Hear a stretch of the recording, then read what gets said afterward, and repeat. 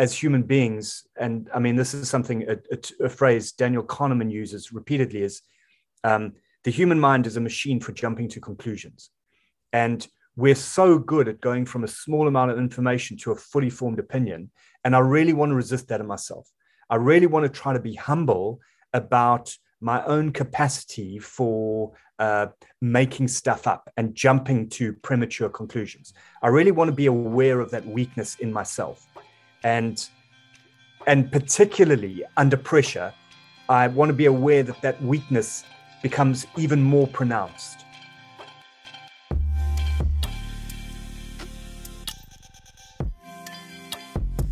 Welcome to the Find the Gap podcast, where we're going to focus on the health and well-being of the support personnel and practitioners within high-performance sport. This will act as a platform for practitioners to share their own insights and experiences that have helped them to progress to where they are today, as well as being a safe environment which they can touch upon moments of vulnerability and other emotional battles that they have had to overcome in order to be successful. My name is Sam, and thanks for joining me on Find the Gap podcast. This podcast episode is brought to you by TeamBuildr. TeamBuildr is a software that performance coaches all around the world are using to build programs, distribute workouts, and track athlete progress. It is the perfect fit for professional and academy teams, sports physios, gym owners, schools, and universities. The platform includes multiple max tracking methods, 16 plus reports, evaluation testing, and goal setting features. Coaches also have the access to consultation with TeamBuildr's in-house sports scientists to help manage and analyze data. Head to teambuildr.com and sign up for the promo code FTG to start your 30-day free trial. So in today's episode, I'm going to be talking to Tim Harkness. And Tim is the head of sports science and psychology at the Chelsea Football Club over in the UK, and is also the author of a book called 10 Rules for Talking. And in a little bit of a different episode today is we're going to talk more about Tim's personal beliefs and theories and frameworks around staying mentally well within the high performance industry rather than his own experiences himself. And he's going to open up about some rules that he's put through in difficult conversations in his publication of the 12 Rules for Talking. So I'm really keen to get to sit down with Tim and have a bit of a chat, but without any further ado, here is the episode.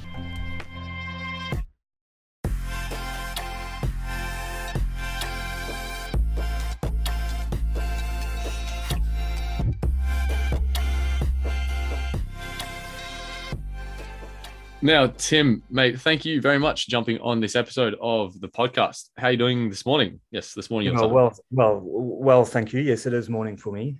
We got a week to go before preseason, so I'm just kind of getting ready for that. Yeah, I could imagine. And you're in the middle of the middle of summer, just getting started in summer? That's correct, yes. Sadly, here, summer means hay fever as well. So I'm kind of hiding out in a bunker at the best time of year. I'm hiding out in an air-filtered bunker. Oh my! It's a bit annoying, but Anyway, season will be over soon. Yeah, good.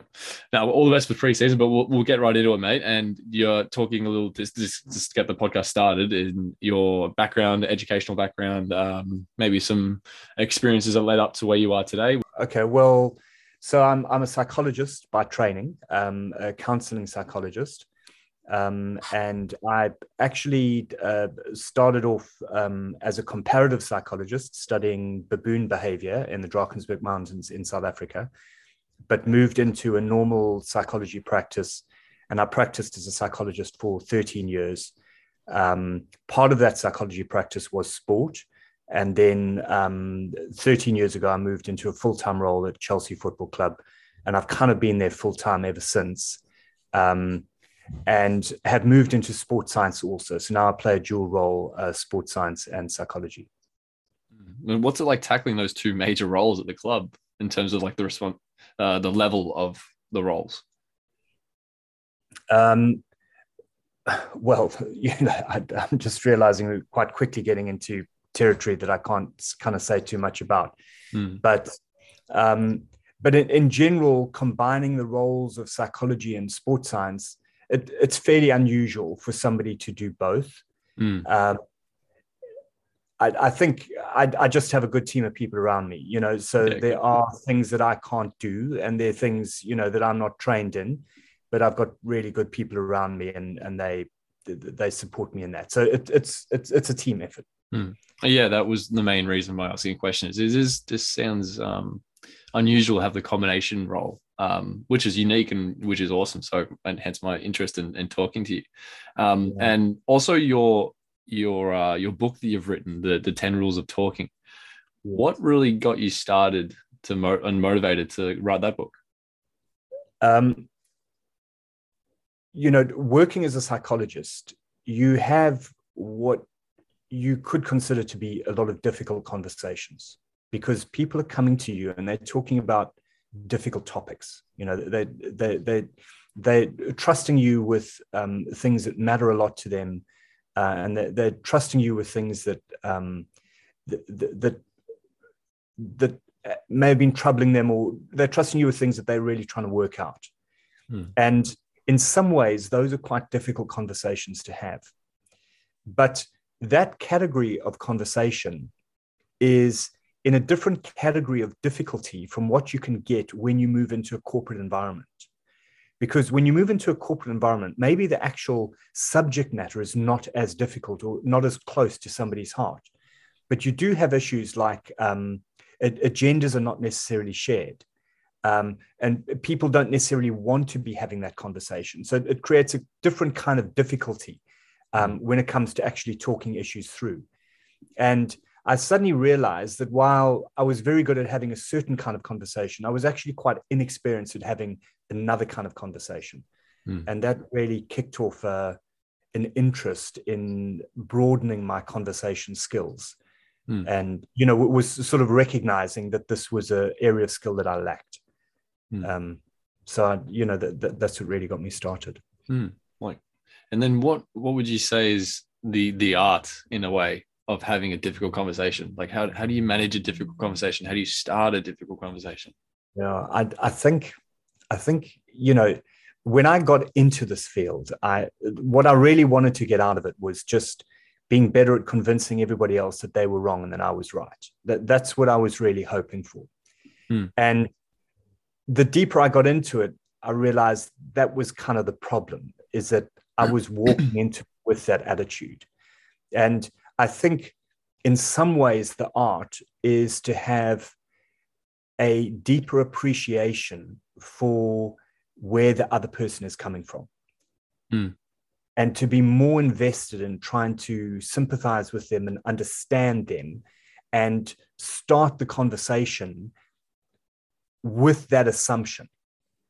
And then take it from there. And, when I first started working in this world, I was doing quite a lot of workshops and people were giving me feedback and they were saying, they've got really good at reducing conflict in their conversations, but the way they were doing that was just submitting to the other person, or kind of giving the other person everything that they wanted and not pressing their own point of view.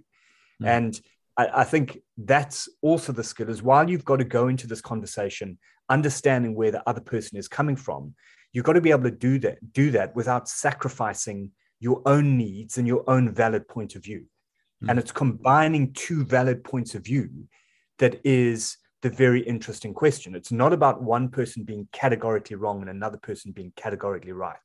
It's about saying, well, from your perspective, you are drawing valid conclusions from your perspective, and I'm drawing valid conclusions from my perspective. Let's combine those perspectives and collaborate. Let's work together to combine our perspectives, combine our information, and work together to produce a new, more comprehensive understanding of the situation. Well, it takes a lot of maturity from both parties to be able to do that, though, doesn't it? But in a way, that's the definition of maturity. Yeah. Almost we could almost say that's what maturity is the ability to look beyond your own immediate circumstances. So, and then if we put into the perspective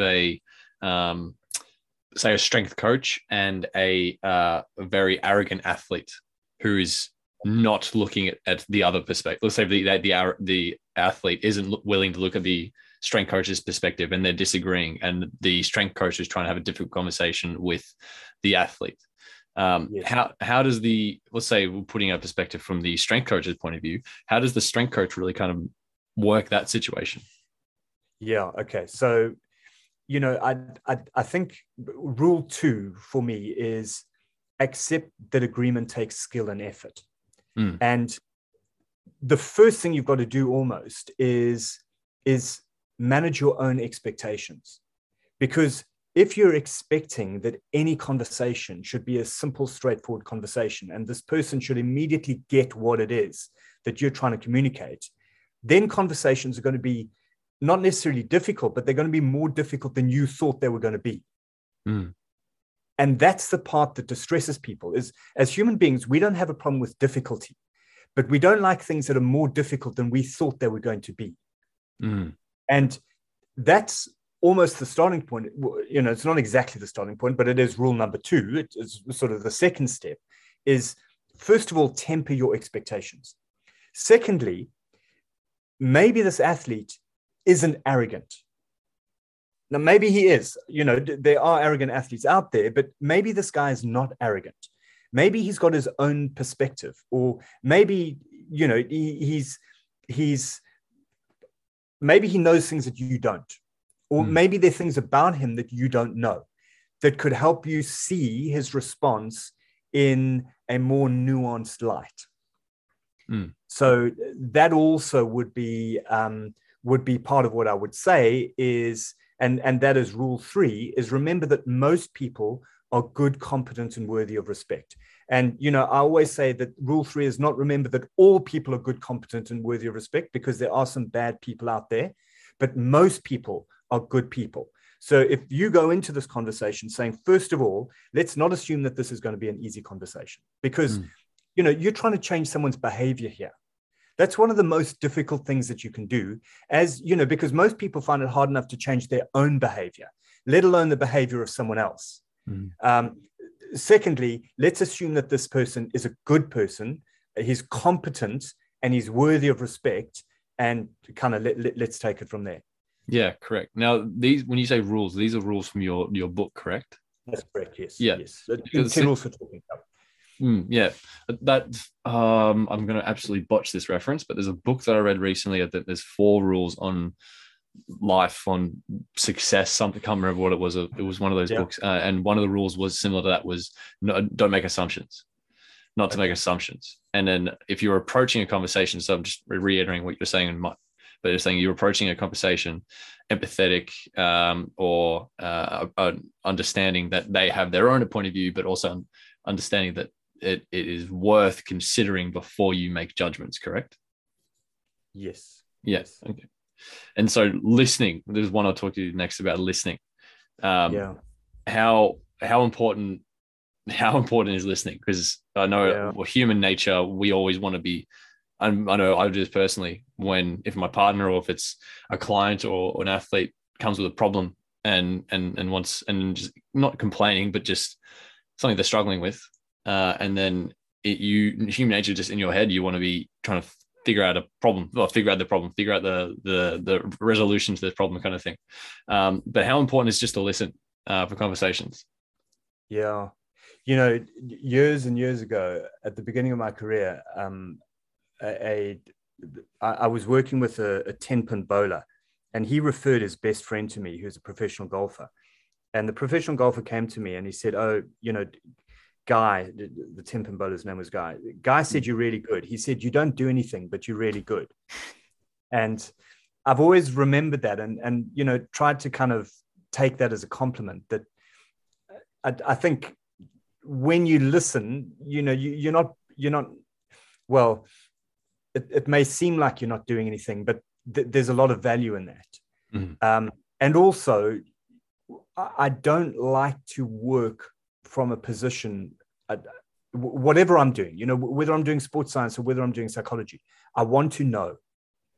And the only way you're going to know is through listening. And, you know, this is one of the things that I think as human beings, and I mean, this is something, a phrase Daniel Kahneman uses repeatedly, is the human mind is a machine for jumping to conclusions. And we're so good at going from a small amount of information to a fully formed opinion. And I really want to resist that in myself. I really want to try to be humble about my own capacity for making stuff up and jumping to premature conclusions. I really want to be aware of that weakness in myself. And and particularly under pressure, I want to be aware that that weakness becomes even more pronounced. So working against that means hopefully just do more listening, do more information gathering, be more cautious before I reach a conclusion. More self-aware as you're listening, being more self-aware. Yes. And, you know, I came across this amazing, I watched this video of a military contact where I don't know, somebody needed to be rescued from a firefight. And the only helicopter that they had available was an attack helicopter that did not have a seat in it. And they needed to fly and pick up the soldier and actually strap him to the side of the helicopter, this injured soldier, and pull him out. And they had to decide whether to do this or not. And the commander of the operation had to make a decision while this firefight was going on. And one of his subordinates radioed him and said, "Give me a decision." And the guy said, "I need time to think about this. Can I have 60 seconds? And they said, "No, you can't have 60 seconds. And he said, "Give me 20 seconds. And the guy said, "All right, you've got 20 seconds to think this through." And I thought that was an amazing sort of interaction that the guy knew he didn't have a lot of time, but he needed some time. And 20 seconds, you can actually do a lot of thinking in 20 seconds. You know, and you can do a lot of listening in 20 seconds. It's, you know, it's not necessarily a case of, you know, sit down, shut up for the next hour. You know, sometimes just give it 20 seconds, see what happens. Yeah, for sure. And who knows, like you said, a lot can happen in 20 seconds. Yeah.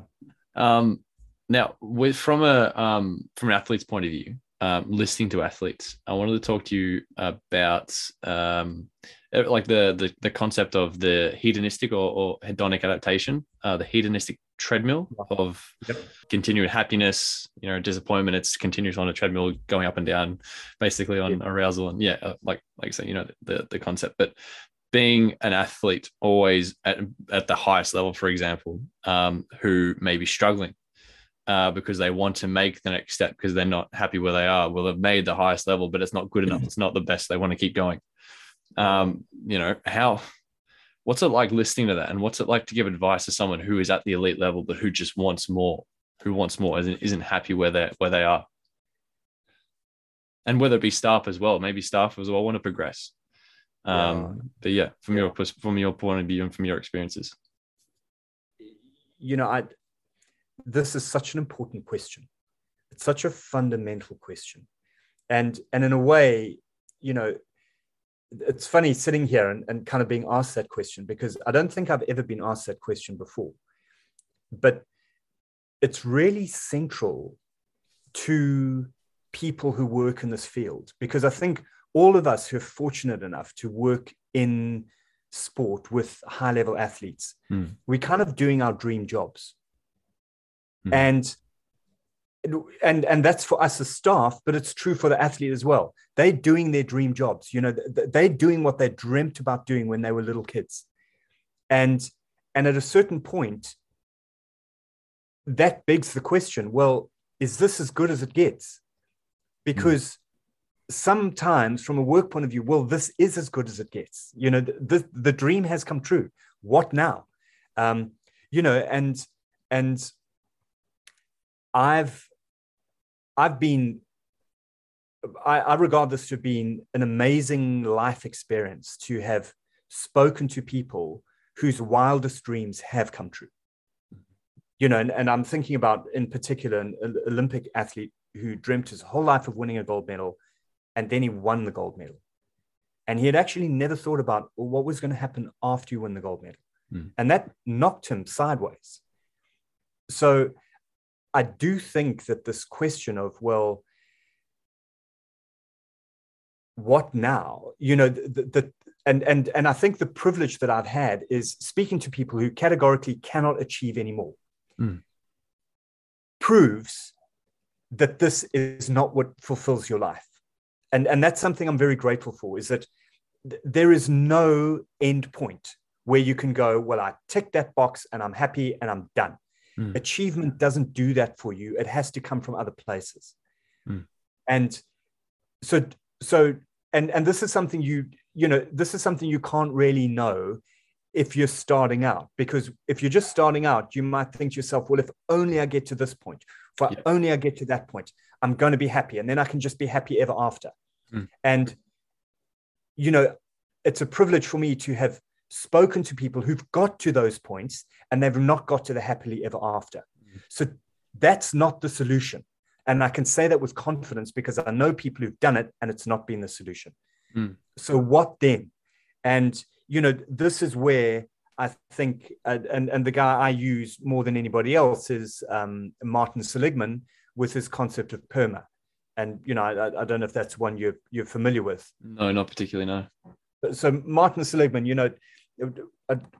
just to kind of maybe sidetrack a little bit. Yeah, no, please go for it. When I was asked by a friend a few years ago, the psychology that you studied, looking back now, almost 30 years later, what do you think of it? And I said to him, at best, useless. That so much of what I studied at university was, looking back, just wrong. And the reason why it was wrong is because psychology at the time had a tradition of kind of navel gazing, that the top sort of most famous psychologists like Freud or, that whole sort of psychoanalytic tradition. And to be brutally honest, even some CBT, the guys are just navel gazing. And they were just thinking, what sort of makes sense, just making stuff up. And that's not a scientific approach to understanding ourselves or understanding the world. But in America, there actually was this really rigorous branch of psychology that was going on. And one of the pioneers of that is a psychologist called Martin Seligman, who studied real people in the real world rather than just dreaming up stuff inside his own head. Yeah. So it means that what this tradition of psychology produces is proper research and can actually be relied on. And one of the things that Martin Seligman kind of demonstrated after speaking to thousands of people all over the world about what makes for a satisfying life is that there are 5 key components of a satisfying life. So he calls it PERMA. It's positive emotion, engagement, relationships, meaning, and accomplishment. And he says those people all over the world who report themselves as having satisfying lives have these 5 elements in their lives: positive emotion, engagement, relationships, meaning, and accomplishment. And interestingly, the 2 really key ones are meaning and accomplishment. And he says those 2 are so important that even you can go for times without positive emotion necessarily. You don't always have to be happy. You don't even always have to have loads and loads of relationships. But if you've got meaning and accomplishment, that is going to pull you through. And this would come back to the idea of, what do we have to do with athletes? We have to be sure that there is a sense of meaning in their lives. And we have to be sure that there is a sense of accomplishment also. And the thing is, we have to find that meaning and we have to define that accomplishment. Accomplishment is not just the next competition or the next medal or whatever. It's something deeper than that. And it's something more,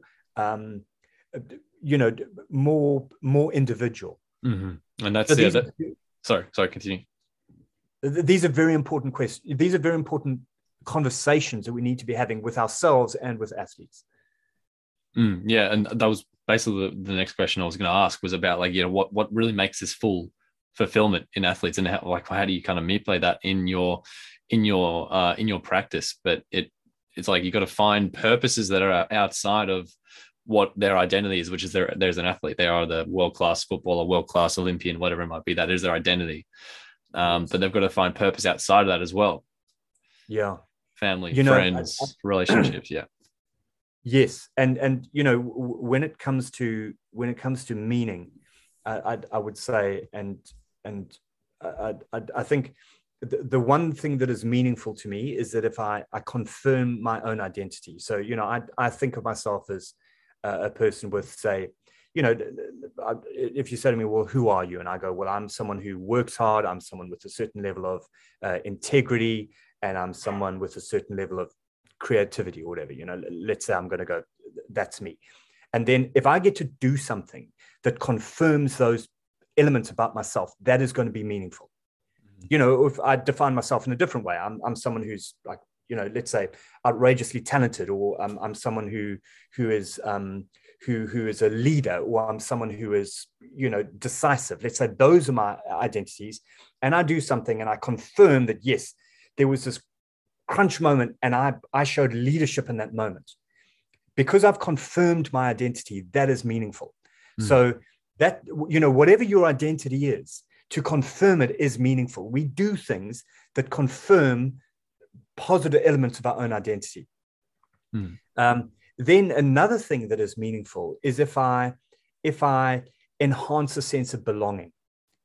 So, if I'm a member of a team and I do something that confirms that I am a member of a team, or a member of a group of friends, or a member of a family, or, a member of a workplace, or whatever it may be, if I do something that enhances my belonging to a group, that's meaningful. And the third thing that's meaningful is if I make a difference to someone. If I reach out and help somebody in the street, that's meaningful because I've made a difference to somebody. If I have a client and I make a difference to that client, that's meaningful. So, for me as a practitioner, those are the three areas that I can look for meaning. And then, when it comes to accomplishments have to be meaningful. And that's why, winning the lottery, for example, it's not really meaningful. It may be an accomplishment, or, but it's not really meaningful because it doesn't necessarily confirm an element of my own identity, doesn't enhance my belonging. And unless I can use it to make a difference to someone else, it's not going to tick that box either. So generally, accomplishment has to be achieved through effort, and it has to be a meaningful accomplishment. And then I'm sort of stepping off that hedonic treadmill where I always need something more, because at least I now know what it is that gives me that sense of meaning and gives me that sense of accomplishment. Well, very well said. Very well said. What happens if that identity is threatened? So, that identity in a job, lose the job, or don't get picked from the team, or you're not playing well, kind of thing, when that identity as a player or as a employee is threatened. Yeah. Okay. So, another very important question. And that threat is not only if I actually have lost the job, the threat is the prospect of losing the job. So, everything might be going quite well, but I'm still experiencing the stress just because of what might happen. Now, I'm a South African, so I'm going to use South African animals as a kind of reference to this. But in South Africa, you get different kinds of predators. You get cheetahs and you get hyenas. And a cheetah eats fast-running antelope. That's the only thing a cheetah eats. So as long as there are lots of fast-running antelope around, the cheetah is going to be fine. A hyena also eats fast-running antelope, but it also eats slow-moving antelope. It eats vegetables. It eats rubbish. It eats dead animals. It eats anything. So a cheetah is going to run out of food far more often than a hyena is going to run out of food. And when it comes to identity, we have to be hyenas rather than cheetahs. We got to be very careful that we have multiple sources of input into our own identity. Because the more narrow your source of input into your identity, the more vulnerable you're going to be. And I can imagine that cheetahs are far more anxious animals than hyenas, because hyenas are just going, well, no antelope today, no problem. I'll head over to the garbage dump and fill up there. And, I'm not necessarily saying we have to do exactly that with our identity, but the more broad our source of input into our identity, the more resilient and the more kind of, the more confident we're going to be. Yeah, perfect. Now, just to follow on you were saying about your last answer, do you encourage your athletes or the people you come in contact with? Do you encourage vulnerability? And you were talking about resilience before, but do you encourage vulnerability in a scenario, for example, where their identity is threatened? Well, I'd say two things about this. The one is to go back to that multiple sources of of identity. Multiple positive inputs. Mm-hmm. That's the one thing. The second thing I would say is that if you ask me, am I going to win a match? And I say, definitely. What I've done is I've expressed a high level of confidence that I'm going to win that match. But ironically, it's hard to be confident about that confidence. So if you then came to me and said, how confident are you about what you just said? And I was honest, I wouldn't be, because I'm not definitely going to win the match. Mm. Does that make sense? It does. Yeah. So ironically, the more confident I act, the less confident I actually feel. Yeah, right. Okay. On the other hand, if you come to me and you say, how likely are you to win this match? And I go, well, I'm giving myself 2 out of 3, or maybe even 1 out of 4, whatever. And then you say to me, how confident are you about what you just said? I'm going to say, I'm really confident about what I just said. Mm-hmm. So in some ways, the less confident upfront I act, the more confident I am of what I've just said. Mm. Yeah. So in a weird way, the less confident I act, the more confident I am. Mm-hmm. Okay. So accepting vulnerability, accepting that I'm not Superman, actually makes me more confident, not less.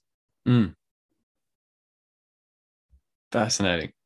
That's it's then, as you were explaining that, Penny was dropping for me, and it makes perfect sense. And I can just be more chilled out about life then.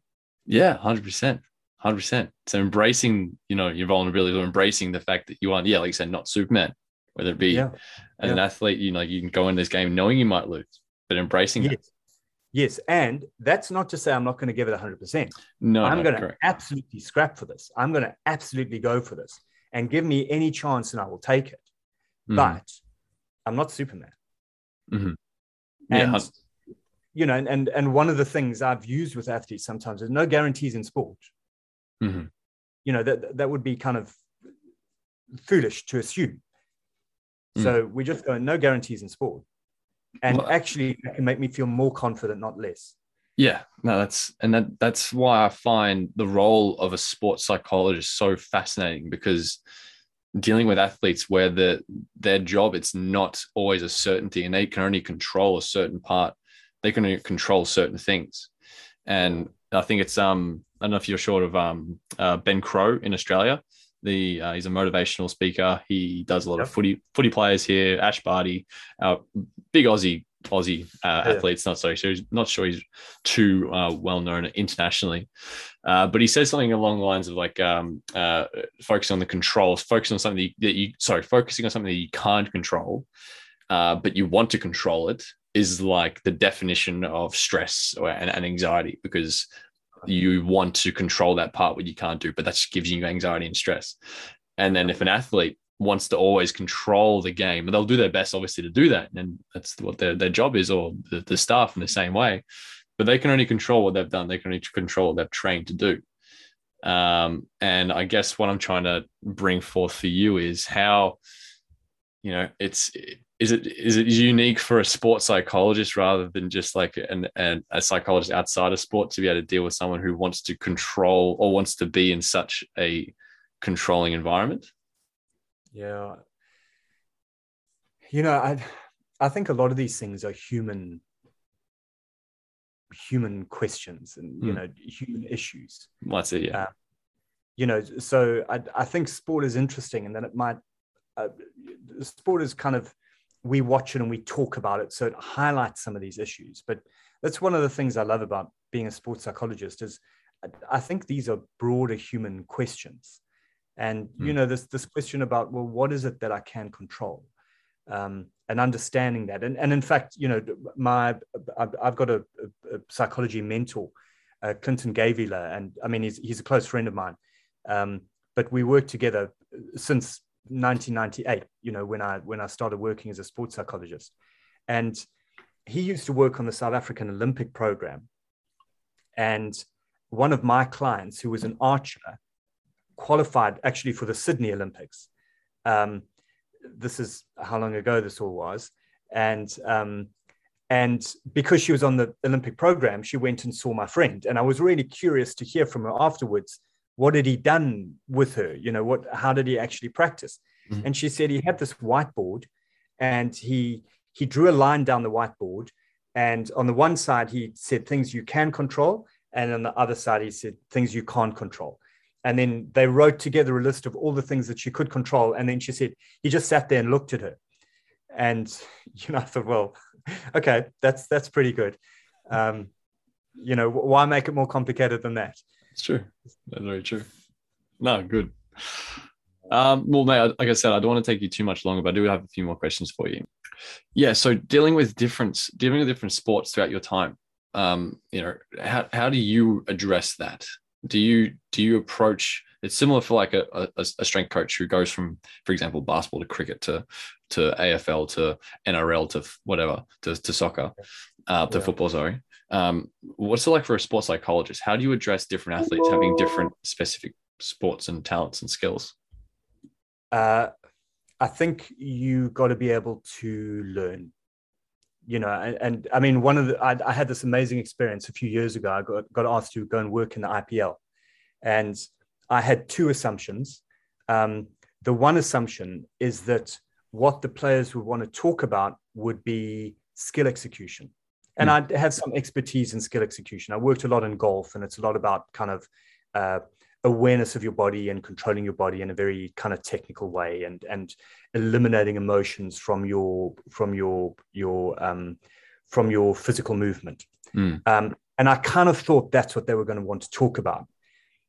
But what they really wanted to talk about was how to emotionally support your teammates.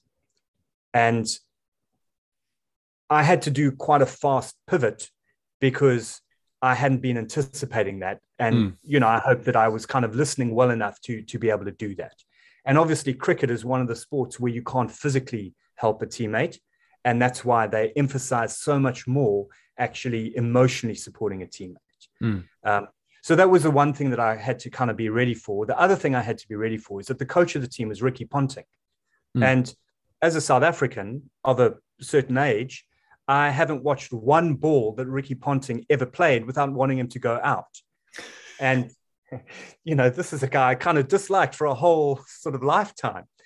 And I was kind of ready for what it was going to be like working with this, difficult, opinionated Australian. And what a lovely guy. Such a nice guy. I was totally disappointed because I thought he's not only this amazing cricketer and this great kind of legendary captain, he's a brilliant guy as well. So what an absolute pleasure to work with him and learn from him. And just to see, a very humble individual, somebody who's keen to learn. And I think what I really took most from him was his ability to acknowledge individuals. And, in India, you work a lot with so you get net bowlers in India, and these guys have just come from a village somewhere. And I really kind of observed Ricky's attention to every single person who came and helped the team at whatever level. And, so that was something I kind of wasn't expecting, but was very happy to be wrong on. Yeah. And like from my very unprofessional perspective, I understand that if you're a golfer or a tennis player, and you're the only athlete out there on the field, on the playing field. Obviously, if golfer, you have your caddy, and tennis, you might have your coaches to yard. But on the day, it's the individual athlete. You're out there and you dictate the result. And then going out on a cricket field or on a football pitch, you have your teammates alongside them. Now, from your perspective as a psychologist, and speaking to the athletes when they are either the individual responsible for the result or they are part of a team. Yes. Does that change your way of approaching the individual when for example, they come to you with, for whatever reason, for performance goals? It can, because I think one of the decisions, I mean, obviously, whatever you do when you're playing in a team sport, you have to contribute to the team. But for different individuals, it may be that my best contribution to the team is really focusing on myself. So sometimes there is a need just to go, well, I'm going to quite narrowly define my responsibilities, and I'm just going to get on with those. On the other hand, you may want to adopt a broader set of responsibilities because it brings the best out of you to kind of take care of other people and inspire other people and instruct other people. So there's a range, and some people do really well in that sort of inspirational leadership teammate role, and others, their best contribution is actually to be more sort of narrowly focused and just get on with their own job. Mm-hmm. It's really just got to be knowing the individual and understanding the person. And I think it's even similar to, I was speaking to a lot of sports scientists and strength coaches and physiotherapists within teams and within organizations around Australia and around the world. And they say the exact same things. Like half the job for example, a strength and conditioning coach is to know all the knowledge, to know everything in the book, and to be able to strengthen someone and build someone. Like that's almost a given, but it's how you interact with the individual. That's almost half the job, if not more these days. And like from your perspective, it's even more important for sure. Now, mate, again, like I'm seeing the clock to go, but I feel like I could talk to you for ages, man. I've got so many different things I want to bring up. But would you have any kind of last minute advice for people who are maybe interested in the same kind of field as you, sports psychology, someone who's coming up the ranks or someone who might already be in an organization? Any kind of like big bits of advice? Well, I don't know how kind of absolutely big it is, but I would say a couple of things. The one thing I would say is that it is a dream job, and I think with any dream jobs are oversubscribed. That's just how it goes. So that's the unfortunate reality. And the thing is, oversubscribed jobs are not purely achieved through hard work and skill. There's an element of luck and unfairness in it as well. So that's the one thing that people don't want to hear me say is, I've achieved, my dream job. I'm, really kind of excited and grateful for it. And to be brutally honest, a chunk of that was just being lucky. Right. And I've got to be humble enough to acknowledge that. And I've also got to be sort of upfront enough to say to people, well, I cannot guarantee you that you are going to achieve your dream, because dream jobs are oversubscribed and not everybody can get there just because of the sheer numbers of it.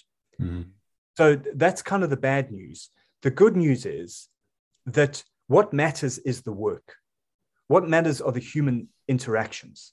So you don't need to achieve the absolute pinnacle in order to be happy or fulfilled. Because if you're working with people, that's what matters. And, I still look back on my time of working, out of a back room in my house in a small town in South Africa. And, I did really good work there and I'm really proud of it. And I still feel fulfilled by it. I still feel, when I recall my career in its totality, I think those are the things that bring me the most happiness and the most warmth. Is I worked with 12-year-old kids, and I think for some of them I made a difference. And I'm really happy about that. Yeah, no, for sure. That's very well said, and I completely agree with you with both sides of that. There's a whole lot of luck to it. If you want to make, you say like that final achievement, wherever it might be, everyone's different where they think that final achievement is. But I do think that from the start, you should be proud of the work, be proud of the interactions you're making, and it's more like, living in the moment kind of stuff. That's one side of it. Yeah. But be proud of what you're doing, regardless of the level it's at. Absolutely. Yeah.